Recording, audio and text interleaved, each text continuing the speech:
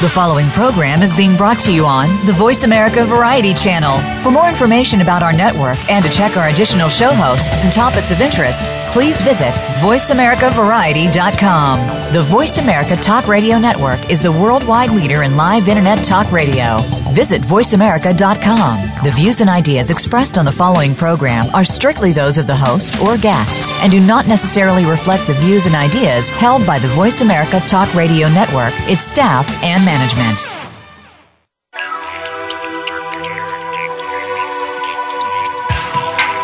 This is TerraTech with Jim Lane. TerraTech is all about the products and companies that are using substantial materials that are changing the way we dress, eat, drink, shop, and live. We are becoming a more bioeconomic society and are more aware of the products in our lives. Now, here's your host, Jim Lane. Welcome to TerraTech. I'm your host, Jim Lane, for the next 60 minutes as we explore the quest for sustainable, affordable, reliable, and available flavors and flavorings in the renewable space. You know the old saying, you are what you eat. If that's true, then what you are is probably imported petroleum, because that's what a lot of flavorings are made from these days. Vanilla flavoring, made from petroleum, mostly around the world. Tart flavors for candies and drinks, some of that comes from petroleum. Even things like smokehouse flavors for barbecue sauce. Petroleum is at the heart of a lot of it. It's a big barrel of oil in your pantry. And though we produce a lot at home, not as much as we use, and as a global commodity, the price is set by people far, far away from your kitchen whose policy goals may have little to do with your American or your culinary interests. So recently, a new wave of companies has been coming through with technologies that make the spectrum of flavors and fragrances from a range of everyday raw materials like sugar or even waste residues left over from someone else's industrial process, traditionally headed for the landfill. Joining me this morning as we explore on TerraTech the flavor and fragrance revolution is longtime industry consultant Scott Chaplin, who we've seen popping up at industrial biotech industry events like ABLC of late. Good morning, Scott. Good morning, Jim. How are you today? I'm doing great. We're excited to delve into flavors and fragrances. Tell us a little bit about your background, and we're going to get into the market as well. But let's get you introduced to our radio audience. I will, Jim. I spent over 30 years in the flavor and fragrance industry, starting with the roots in the fragrance industry, and then moving eventually in this latter part of my career to the flavor part of the world and ingredients. So my specialty as a consultant with SCMC Consulting, my own consulting firm, is really to help people understand the industry, the market, the size, the potential, and the players, and how to navigate this unique industry. So let's get into the market. I said at the top of the program that a lot of this material is ultimately made and traditionally has been made of late from petroleum. Is that really the case, or is it mostly natural ingredients? How are these things sourced? You know, it's really a combination. And if you look at the flavor and fragrance industry, it's really kind of separated by two groups, flavors and fragrances. And most of the reasons for that is because of the application and the regulatory issues behind it. So, for example, the flavor industry is regulated by the FDA and USDA, whereas the fragrance industry is self-regulated by IFRA, RIFRA, and REACH. So those are kind of the key drivers in terms of the separation between those. And in terms of coming from chemicals, petroleum, that used to be the case, and still is in many cases for flavors, but in fragrances, it's very much the case.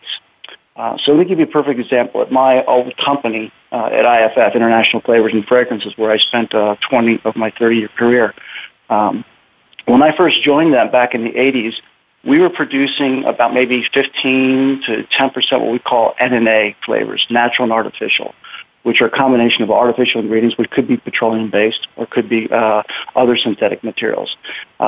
And that was pretty the premise at that time, and that was what the customers, which were the big CPG companies like Coke, Pepsi, Kraft, or whatever for flavor usage, were using. Today, it's probably completely inverted. So today, it's probably 80-90% natural flavors, and NNA flavors or artificial flavors are a very small percentage now of the portfolio. So what is driving the push of the market towards these new companies. We've seen, for example, International Flavors and Fragrances, your old company, has partnered up with a company by the name of Amyris. Amyris came onto the market a couple of years ago, or the technology behind Amyris came out because Bill Gates and his foundation invested in it as an anti-malarial technology and malaria prevention technology, and it's been very successful in that respect. And next we saw them on stage at places like the World Economic Forum in Davos talking about the future of renewable jet fuel, but now we see them partnering with IFF. What are those things that big companies like IFF are looking for? Is it sustainability, consumer pressure? Is it cost volatility? What are the factors that lead them to partner with companies like Amyris? Boy, Jim, you hit on all the three top areas. Really what happened is it's really consumers are driving the need for natural products because of health and wellness. So some of the three big mantras from the flavor and fragrance and CPG companies like Coke and Pepsi, Kraft, and et cetera, if you go through the list of big companies, they have mandates almost to reduce sugar, salt, and fat, or various types of fat. And because of that, it's changing the taste profile, which is a big part of the component for the flavor companies. And what they're doing is they're trying to find materials or ingredients, whether they be drop-ins, replacements for existing materials, at better prices, as you mentioned, in terms of cost, to support these natural efforts, because natural typically comes from natural sources, from crops, and it's sometimes not sustainable. So there's a sustainability aspect, there's a cost aspect, there's a quality aspect, and there's a flavor. So besides drop-ins, which are replacements, they're also looking for new ingredients. So people like Amyris, Evolva, and others who are in the marketplace are actually working with the F&F companies to not only find replacements at a cost, more sustainable benefits to them, they're also looking for some even unique materials that has different properties, and it gives them a different point of difference in the marketplace with their customers. Give us an example, Scott, of a good target. If it were you advising a new company coming forward, where would you target them? Is it sweeteners? Is it pure flavorings? What kind of areas would be the biggest opportunities that you would see for a new technology coming forward, where you have those combination of opportunities? Well, you just mentioned one of them just a second ago, Jim. Sweeteners is a big target right now, and when you see things happening in the world like the sugar tax in Europe, and it's already happened in Mexico and different places, customers are looking for ways to avoid the taxes and also make their products healthier.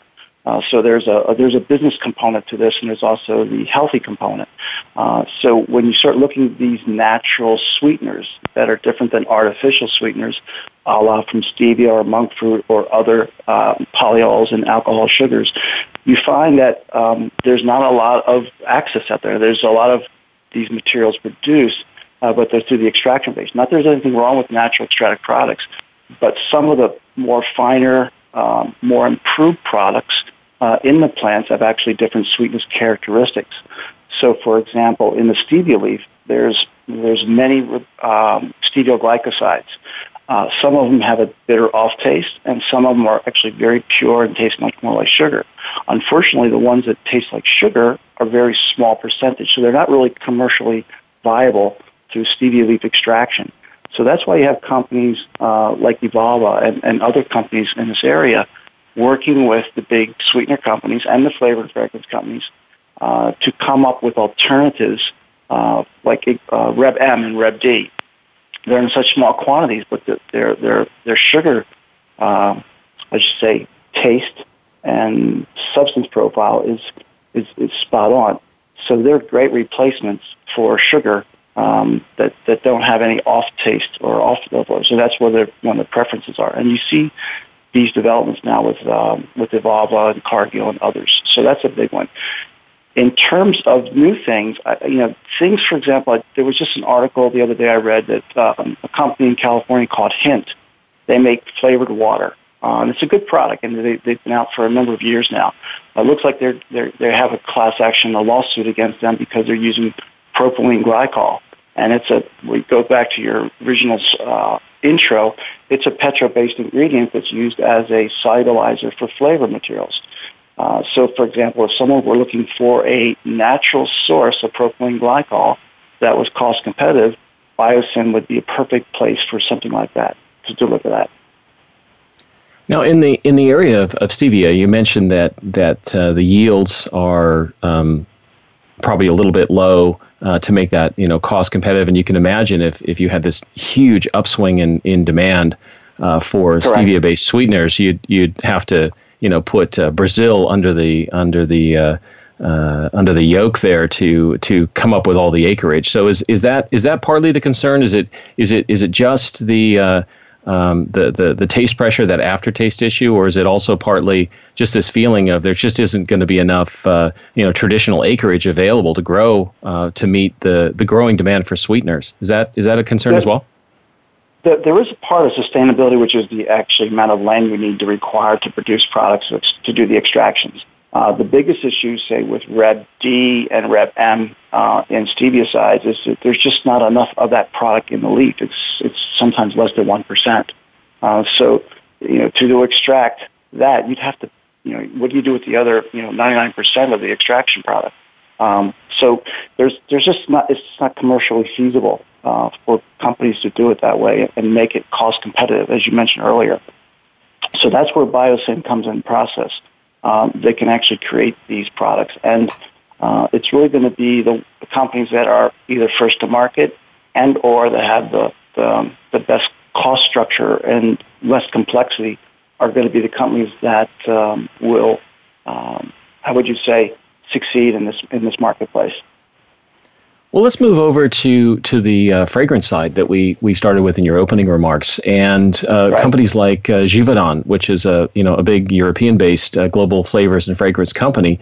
Again, a collaboration with Amyris, but working with other companies as well. But in that case, they're focusing on cosmetic active targets. What's going on there? Is that more active, or just as active, or is that a little bit slower? The fragrance side. Yeah, it's actually pretty active, Jim. So what's happening on the fragrance side is there's a couple things. They're looking again, as we talked earlier, about drop-ins and replacements for existing products that are either being driven up by cost or price.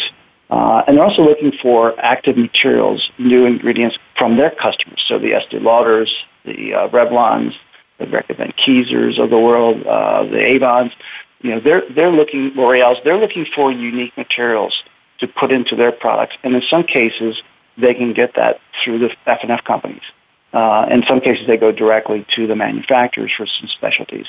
But they're looking for unique products. So, for example, Givaudan, IFF, and a few others have actually purchased a number of natural, active cosmetic ingredient companies over the last 2 or 3 years to get more ingrained in that business.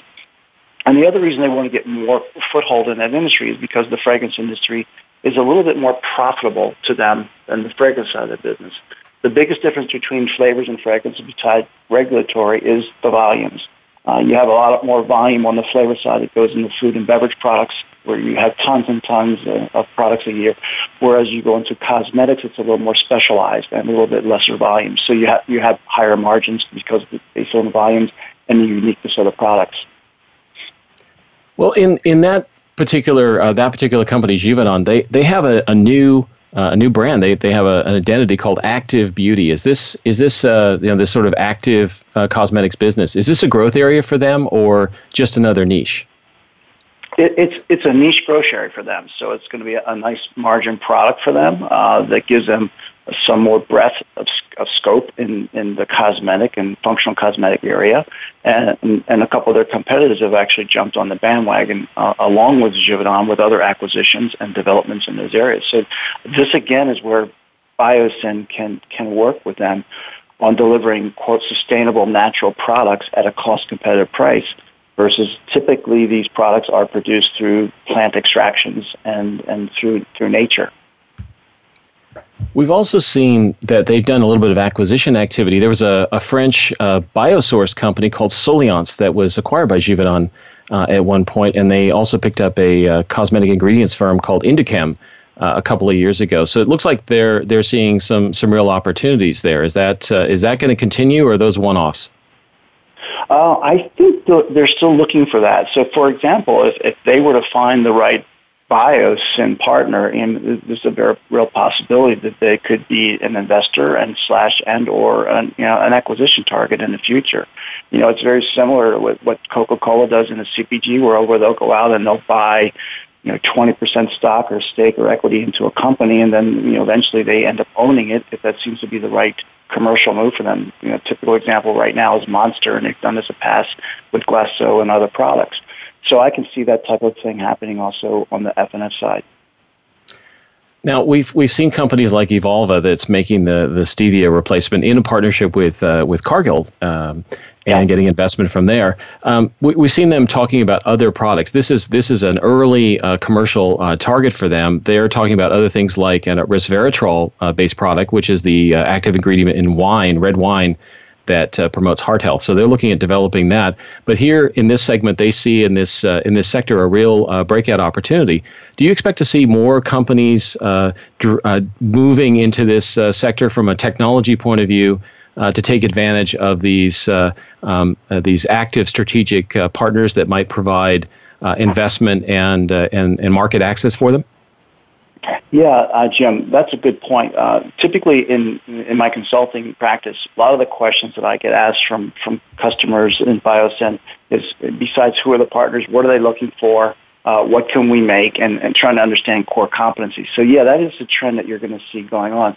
Go back to the Givaudan statement about the active ingredients. I also believe that my old company, IFF, just recently made a purchase in France too in the same regard. So I can see these things happening to continue, and almost all of the top flavor and fragrance companies, say the top 5, which would include Givaudan, Firmenich, IFF, and Symrise, and maybe even more below that, have strategic partnerships or collaborative agreements and even investments into the SynBio companies, as you mentioned, Amyris, Evolva, etc.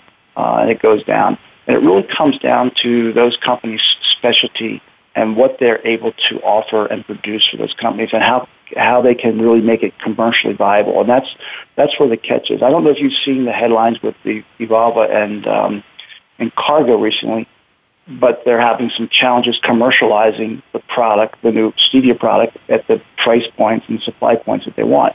And maybe even some purification, but they haven't gone into it. But so they're wrestling through some of these details to get the commercialization completed. Cargill introduced the product 2015 supply side west as a kind of a test and trial. And now they're saying they may not introduce it until 2018. So that's quite a long time to get it geared up. So I think they ran into a few snags, and that was one of the reasons that we recently had a press release and some focus on both companies to get this commercialized faster. So, quick question as we leave the segment, Scott. As we look at the as we look at the opportunities, do you see 2017, 2018, 2019? When are we going to see that breakout year? Not only from a point of view of developing technology, but also getting things into the field. Is it really soon, or are we looking at 2020 and beyond? I think you're probably looking to start seeing a few things get into the market this year and next year. And then I think the real breakout is going to be around 2020. I think that's when you're going to see a lot more of these products in the marketplace being utilized by the F&F industries that are eventually being used by CPG companies and then consumers at the end of the day. I think the key thing that's going to drive it is regulatory and definitions and transparency. Consumers are going to want to know where these products are coming from and what they entail and that they're safe for them. And that's the whole thing. And the big companies are going to want to make sure that they're commercially available, they're cost competitive, and they deliver the performance that their consumers are looking for. Well, thank you, Scott, for joining us on TerraTech this morning. When we come back after this short break, we'll explore a company that has been partnered with companies like Anheuser-Busch to turn waste industrial residues into high-value flavors that replace the traditional materials. They've come up with a hit bacon flavoring made from coffee waste. Stay with us.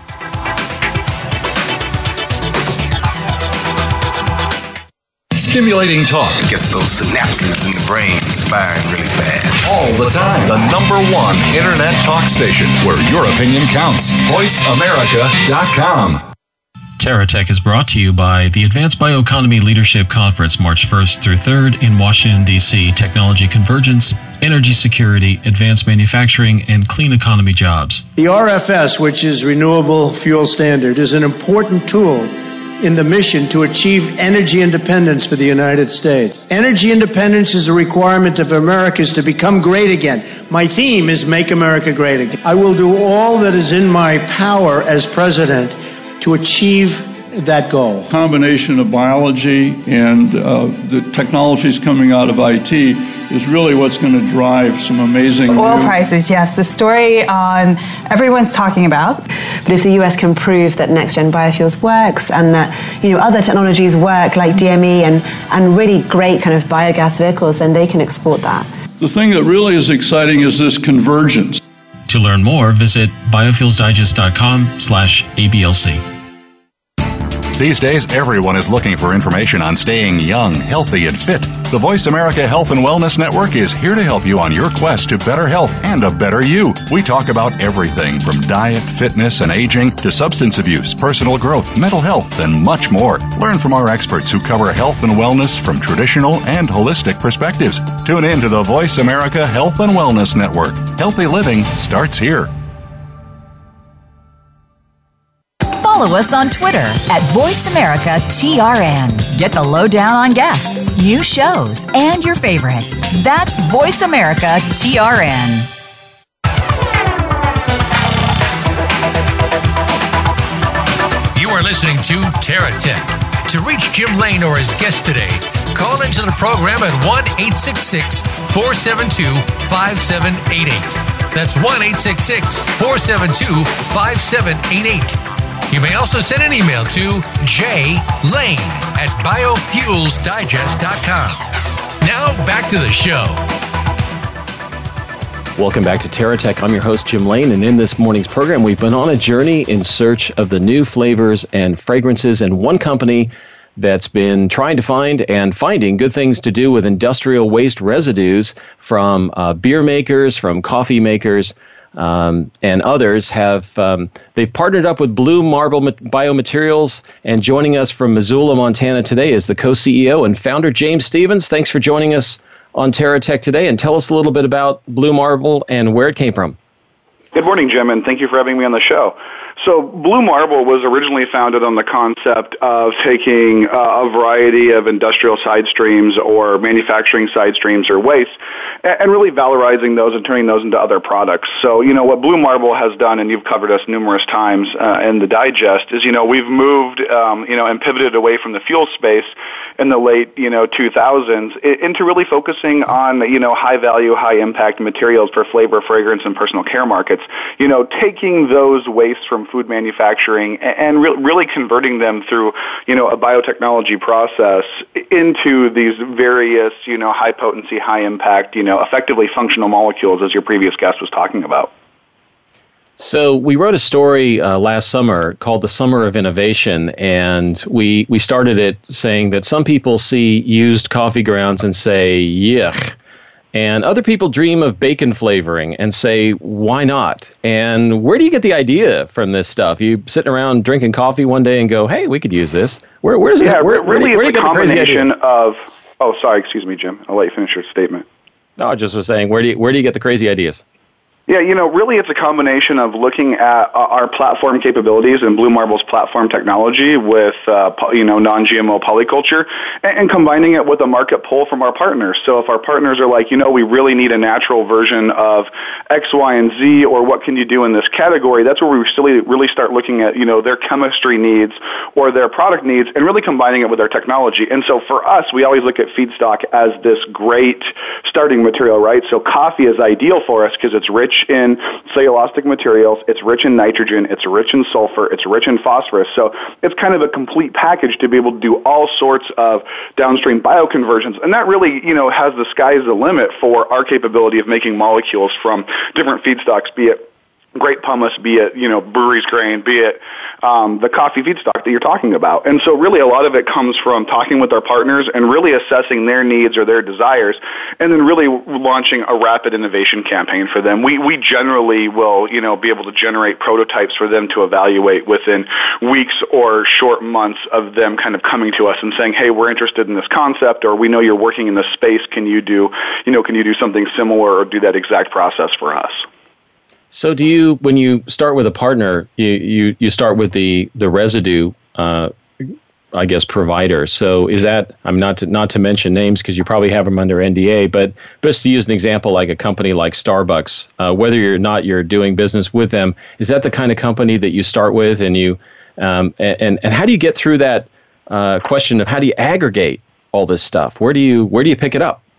Yeah, so, generally a great example of a partner we're working with right now that I can talk about is we're partnered with Welch's on valorizing their grape pumice side stream. So Welch's makes grape juice, everyone, a grape juice everyone loves. And when they're done making the juice, they have the pumice left over. And what we'll do is we'll do an initial assessment of that material, and then we'll do a general survey of what we want to do with it. And then we'll go back to the partner and our other partners and say, okay, we have a feedstock, and it can generate this broad category of materials from it. What do you want to do? And then by aggregating it, agriculture is already aggregating that feedstock to a central location, right? So you look at a juice plant, they're already aggregating all of those grapes. So we already have a concentrated stream to work with, which immediately helps the economics of it. And then once it is aggregated and it's there, it's generally, it's generally sent to an animal feed solution or maybe a composting solution or whatever. So being able to convert that into anything higher value is just a win-win for, various partners, the feedstock partner, the offtake partner, Blue Marble. So that's one of the beauties of using, food waste or agricultural waste from that perspective is it's already aggregated, and then we can just, it has that single point we can use to then convert into products for our partners. Now you've had a hit so far with your bacon dithiazine, which is a bacon flavor ingredient that you've developed. The flavor and aroma of bacon from raw materials like we're discussing now. What has it traditionally been? What has it been made for? Aside from making it from the pig, where do they get it if they're making it synthetically?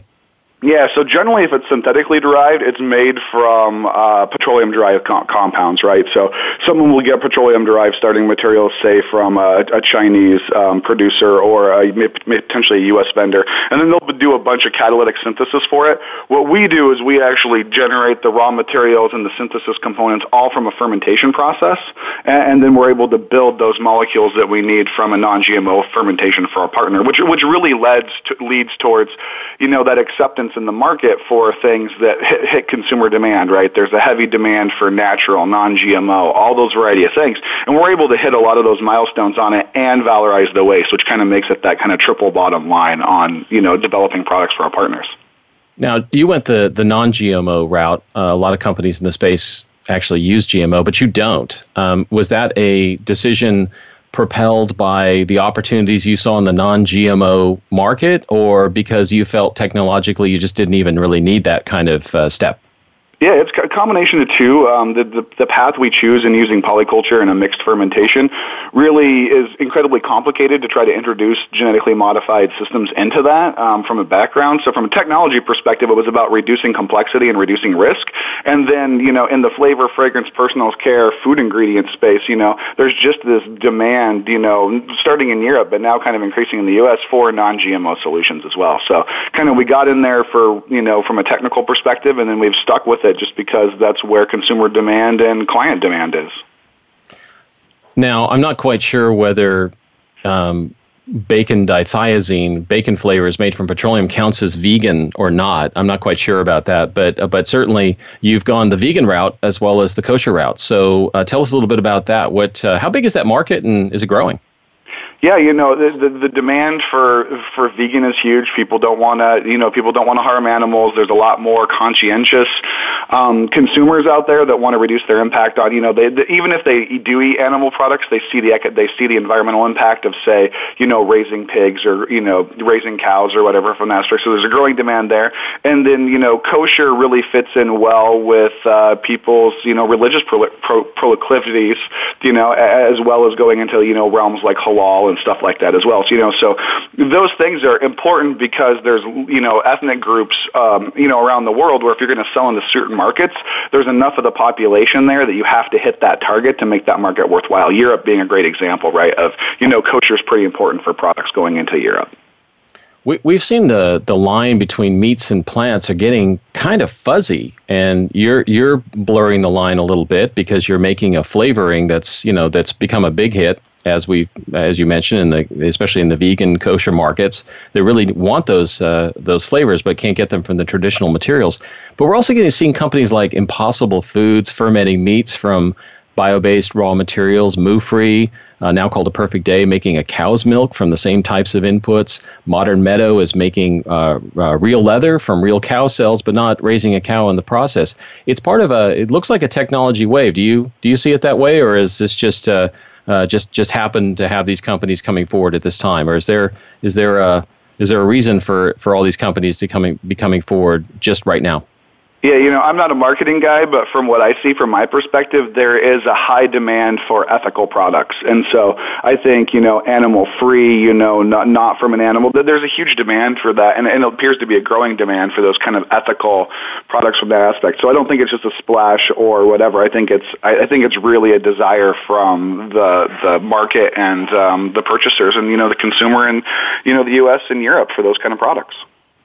Now, we've in our previous segment, we were talking about some of the challenges of Evolve, and Cargill have focused on the sweeteners market with a stevia-based solution. It's a synthetic stevia made from these raw materials, made from plants, not from petroleum. But they've had a few scale-up challenges along the way just to get the cost down. So how does that work for you? I mean, how do you work your way down so that you can not only provide something that performs really well, but also meets the cost targets of the companies that you're working with? It's really a philosophical approach for, high use, low margin products versus, kind of limited volume but high margin products. How we feel is you have to follow kind of the same opinion that, Rockefeller did with Standard Oil, right? Is you have to start with a handful of things that are going to provide value to the entire system and then grow into the high volume things. One of the issues with the sweetener market and the price points with it, right, is, even a high potency sweetener like a stevia glycoside or something like that, there still need to be in high volume and they're used in high demand, so you need massive economies of scale to get started, versus a high impact aroma chemical, say a sulfur-based aroma chemical. The usage levels are lower, so you can start building your pyramid of products off that because it has enough margin or enough room in it to really be able to get you to take that feedstock and grow into a market and then start effectively subsidizing the production and development downstream of the future products. And so just focusing on a single goal, just making one product is kind of classical industrial thinking, but it's not how a lot of the successful companies did their work in the past. What kind of targets do you think that you might be interested? Where do you think the big targets are for your next wave? Without giving away things you might be working on today, just in terms of sectors, what kind of things should we be thinking about might be changing on our shelves, our shopping shelves in the near future? We're doing expansive work on expanding into, the natural color markets, polymers, solvents, anything with practical implication on replacing synthetic dyes and providing alternatives for anything kind of in a crude oil home-based product. Think insulation, think cushioning, anything like that. We're really working into that space because that has those, less valuable than flavors and fragrances or pharma components, but more valuable than the fuel components. So we're really starting to work our way down that value chain, right? So starting with the highest impact that we can get into, then working and expanding into, still high value chain materials, but, much higher value than, say, a lubricant or a fuel component. Now, we call you the Missoula Masters of Metamorphosis because you're in that corridor of a couple of companies that have chosen to locate on the side of the Bitterroots there in Missoula, Montana. What attracted you to stay clear away from places like Silicon Valley? Is it cost, and is it easy to get people to highly competent technical people to move up to beautiful end of the world? I think there's three major things that make this area really valuable for especially biomaterial development. One is we have multiple excellent schools in the region that provide a great pipeline of, partners, students, experts. So you have University of Montana and Montana State, great, pharma programs, great biology programs, great engineering programs, the Thermal Biology Institute there working with Yellowstone, all of that right there. You have a beautiful location that people don't want to leave, and then you just have a quality of life that's different than elsewhere. You don't have to hassle big city things, all those kind of things. So I think it lends people to be much more creative and much more focused because they're able to, detox and de-stress and then reset and get back to work quickly. Tell us a little bit about what the production facility looks like from a technology point of view. We've talked a little bit about the inputs, and we talked a little bit about what you get out of it. So you start with a coffee ground, you end up with a bacon flavor. But what does it look like on the inside? What are you using to make that conversion? It's really deceptively simple. A lot of it is simply a series of fermentation systems. So there's some biomass processing, grinding, whatever from that aspect, maybe some upfront extraction if we're removing colors or other bioactives from a material.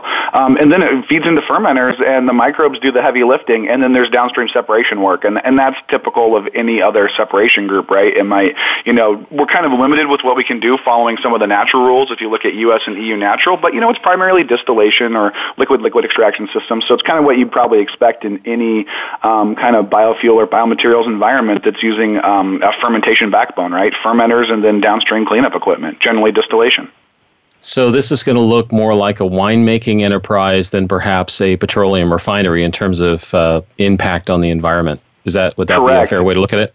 Yeah, I think that's a great way to look at it. Is the fact is that it's effectively passive activity occurring with fermenters, with distillation. It's much more akin to looking like a distillery, or like you said, a brewery than it is a traditional petrochemical refining system. Is Missoula where you'll be producing molecules at scale for your clients for some time to come, or would you ultimately work with them to establish production facilities closer to where their raw materials are? Yeah, our primary focus is that co-location. I know you've talked with Colby in the past about this. Our primary focus is that co-location with our partners to make sure that we're not transporting low-value biomass excessive amounts of distance, specifically to focus on those various scale-ups and expansion industries, right? So, you can do a lot when you're doing high-potency molecules and you can transport things a long way, but if you really want to move and make a huge impact on displacing petroleum out of supply chain, you have to be closer to the feedstock to make sure that you're using your energy and your shipping costs on higher value products than you are on shipping low value biomass around. And also, let's say in the brewery segment, one of the things that we've seen brewers really struggle with to find uses other than directly to the landfill for their residue grains, and so it's landfill impact and environmental sensibility that's driving some of this activity. Is that not the case? Not just the search for higher value. Oh, no, absolutely. That corporate stewardship or social responsibility, and making sure that stuff doesn't just end up in a landfill but ends up kind of recycled and back in the supply chain is definitely a driving factor for many of our partners. And I think it's highly important for the brewery industry, especially given kind of changing regulatory environments and tariffs on DDGs and all that stuff that's occurring. It really works towards driving a desire to figure out how to valorize stuff at home. Now, there you are in Montana. In this election cycle, a red state, and But how has been the support statewide for helping companies like yours get into existence and to choose Montana as a place to do business? No, the state has absolutely great support for us. The governor does a great job. Local government does a great job for us, helping us. And then, we have a great, representation at the federal level with our congressmen and senators. So, there's nothing I can complain about with how the state and, our representatives help us here in Montana. Well, it's an amazing story, Blue Marble Biomaterials, coming out of Missoula, Montana. And thank you, James, for joining us on TerraTech this morning. When we come back after this short break, industrial biotech expert Ron Cascone from Nexen will join us to talk about the world of bio-based materials and the potential for even more new products and new ingredients. Stay with us.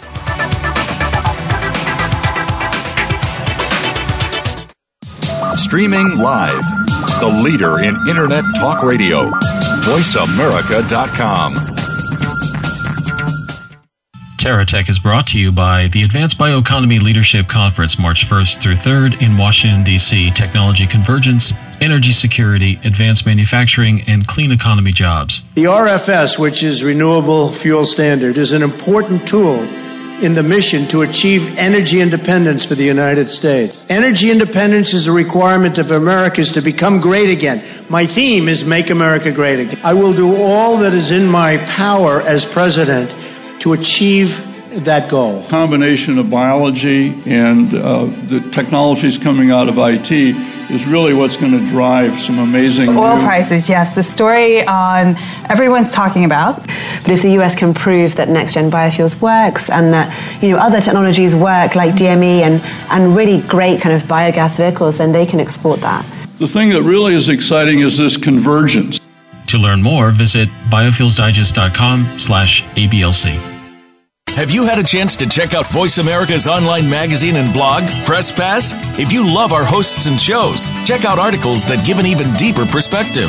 Plus topics about health and fitness, movie reviews, philosophy, business tips and tactics, spirituality, positive thought, current events, and even more about your favorite host. It's just a click away at vapresspass.com. That's vapresspass.com. VA Press Pass by Voice America. All access, all the time. Think you've seen everything there is to see in online television?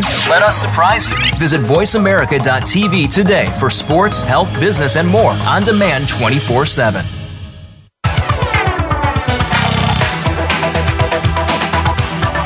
You are listening to TerraTech. To reach Jim Lane or his guest today, call into the program at 1-866-472-5788. That's 1-866-472-5788. You may also send an email to jlane@biofuelsdigest.com. Now back to the show. Welcome back to TerraTech. I'm your host, Jim Lane. In this morning's program, we've been on a journey in search of the new flavors and fragrances. And joining us for this segment is Ron Cascone, the renowned industry consultant from Nexen, who's been a mainstay on stage at the Advanced Bioeconomy Leadership Conference and in our online webinar series like March Madness and Strategic Intent. Good morning, Ron. Tell us a little bit about Nexen, what you do there. Oh, well, we're a company that was originally based in chemicals and energy consulting. About a decade ago, we jumped into this biorenewable space, and I think we've contributed a lot to the to due diligence and to advising companies in developing their technologies and their projects in this area. Well, we've heard about a growing market from James Stevens at Blue Marble Bio and also Scott Chaplin a little bit earlier talking about the broader F&F market, flavors and fragrances. From an industrial biotech point of view, how big is this and where's it going? Let's get started there. Well, right now our numbers show it's about $25 billion market, flavors and fragrances. There were 5 or so top players, and some of them were named in the discussions. And, besides being for the obvious markets like fruits, candies, and beverages, household products, cosmetics, and personal care, there are many, many other areas in which these types of materials are important. And, in fact, what's happening, as you mentioned it, in artemisinin, developed by Amyris originally under Gates Foundation sponsorship, is sort of a bleeding edge of between flavors and fragrances and health and medical, in that you have that particular material, but then there, you mentioned the wine component, resveratrol, which is an important one. But there's another one, Nutketone, which was developed initially by Alilix, Callan Fritz's company, that was sold to Evolva. That's a citrus peel material that's found in grapefruit peels, but now it's being synthesized by fermentation. And it is being looked at as a Zika mosquito repellent and a Zika treatment. So that's a pretty important market and a world important market. But yeah, so that's where I think the industry is heading in that spillover between F&F and health. I love the smell of Nutketone. It's the smell of my childhood. Nootka spruce is where it comes from. It's in the Pacific Northwest, and you can't avoid it. The whole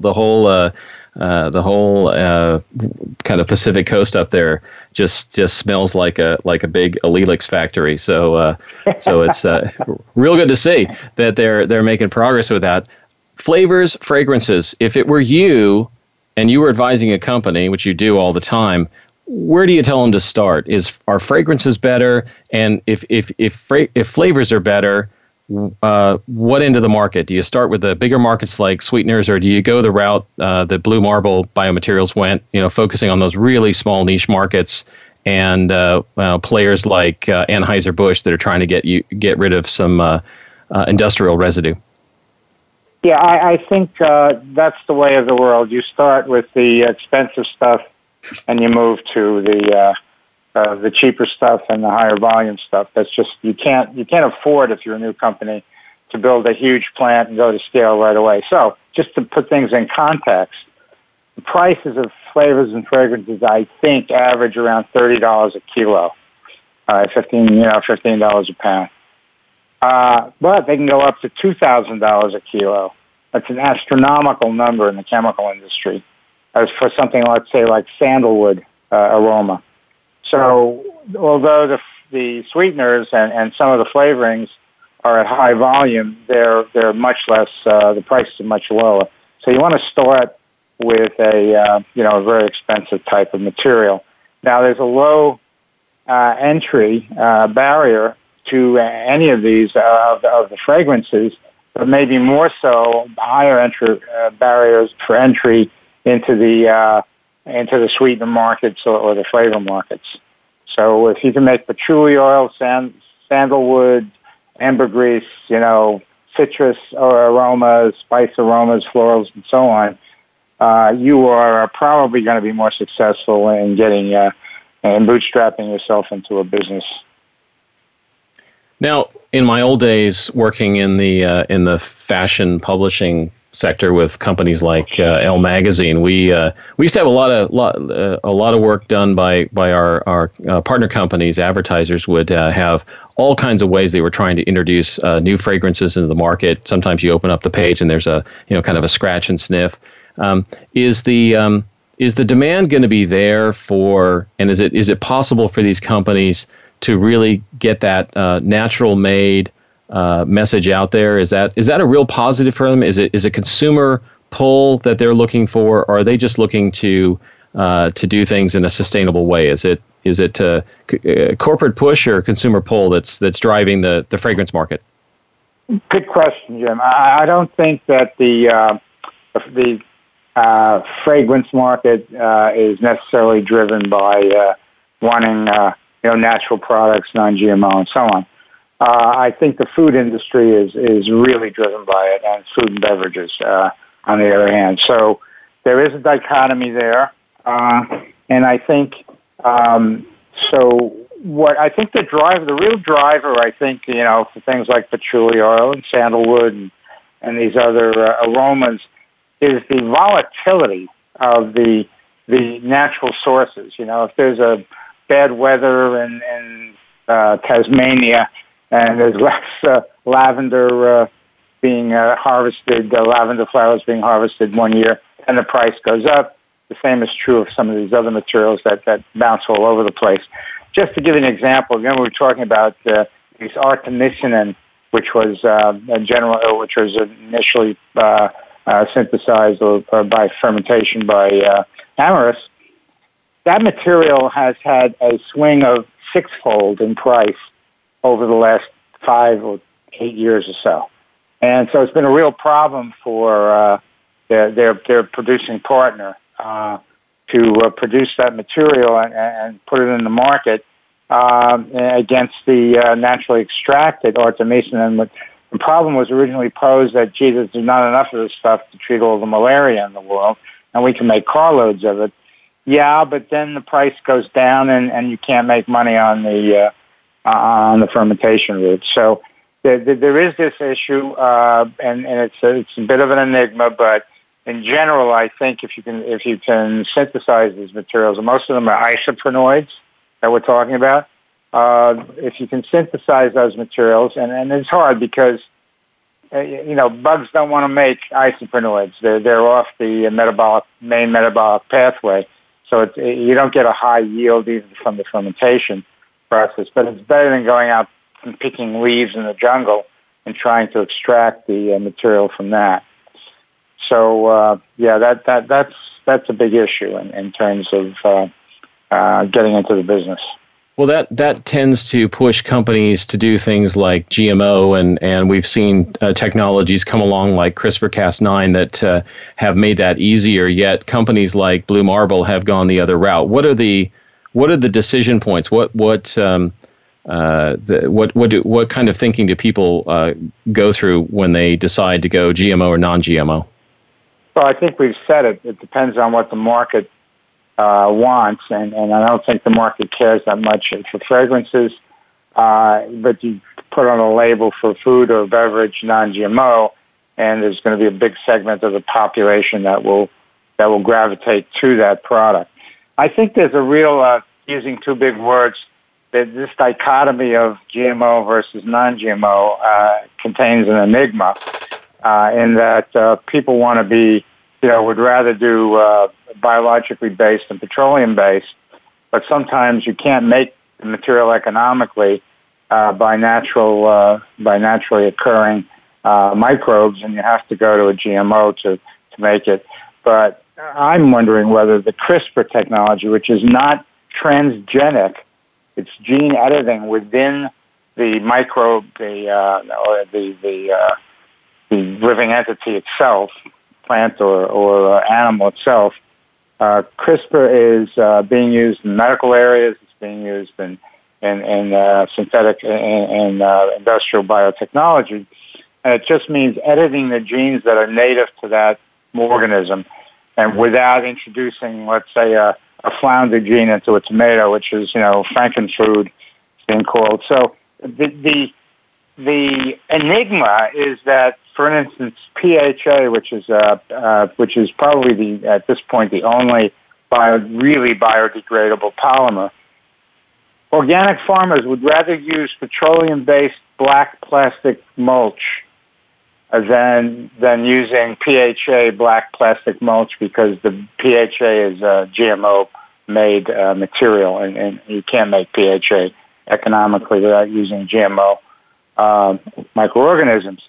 So they would rather use petroleum-based black plastic mulch, which is, of course, an excellent way to go for organic farming, to use a black plastic mulch. They'd rather use a petroleum-based than the GMO-based PHA. So that's kind of, I think, in my mind, it's shooting yourself in the foot, because actually the PHA has no GMO material in it. It's the production process can be made so that there's no GMOs released. So I think it's a problem. It's an enigma to be faced over the long run. So to sum up, performance is more of a factor of differentiation in the fragrance market, fair to say, versus flavors, where things like sourcing and the type of technology used are going to be more factors in the consumer's mind, and also the manufacturers. Fair, is that a fair way to sum it up? Yes, and the CRISPR technology, the jury is still out on whether that will be seen as GMO or not. Now, we've seen a number of companies, Ron, we've seen some companies use materials, fresh materials like corn sugars or sugarcane sugars, so, first gen, kind of available raw materials. Others are targeting residues. We saw Blue Marble Biomaterials using spent coffee grounds and using brewery waste. Clearly lower cost to use residues, and everyone would like that. What are the challenges there? Well, I think the challenges are, and I don't know their technology, Blue Marble's technology. I haven't taken any close look at it, but generally it's much easier to operate with a really clean sugar, such as sugarcane sugar or beet or corn glucose, than with a cellulosic-based sugar. And some technologies don't operate well at all unless the sugar is very clean. It's kind of, if you're making a food from sugar fermentation or food ingredient, I don't really see the problem. It's not food versus fuel or food versus chemicals. It's food versus another kind of food. So, I think that's a big consideration. I think that you of course face a much higher cost of materials with sugar, clean sugar, than you do with cellulosic sugar. You might with cellulosic sugar in the future, or with waste materials. But I think the processing costs, my guess is the processing costs are pretty fierce when you're using a material that really has a very, very small concentration of what you're interested in it, like grape pumice or a coffee ground or some other agricultural waste. 15-second answer to this question. We've seen companies like Beauregard making vanilla flavoring using the residue lignin from wood processing. Is that a growth area, or is that just one company has a molecule and that's a great thing? I don't think it's going to be lignin. I think there's a lot of potential for lignin, and it's very, very broad. I think all the supply that's needed of vanilla flavoring, vanillin from wood is being supplied. I don't think there's a big growth market there. I think that, population growth is a big factor in market growth in this area. It's directly related.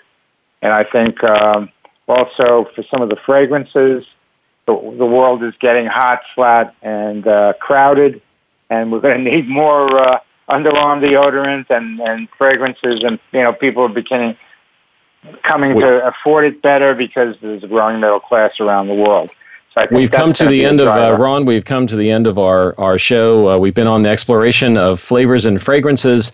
Thanks to our guest Ron Cascone of Nexent. It's been a long time Digestorati, helping us to navigate this journey. That's all we have time for this morning on TerraTech. We'll be back next Wednesday at 9 Eastern for another dip into the changing world of products all around us. Until then, I'm Jim Lane, wishing you a great day in this new world of opportunity.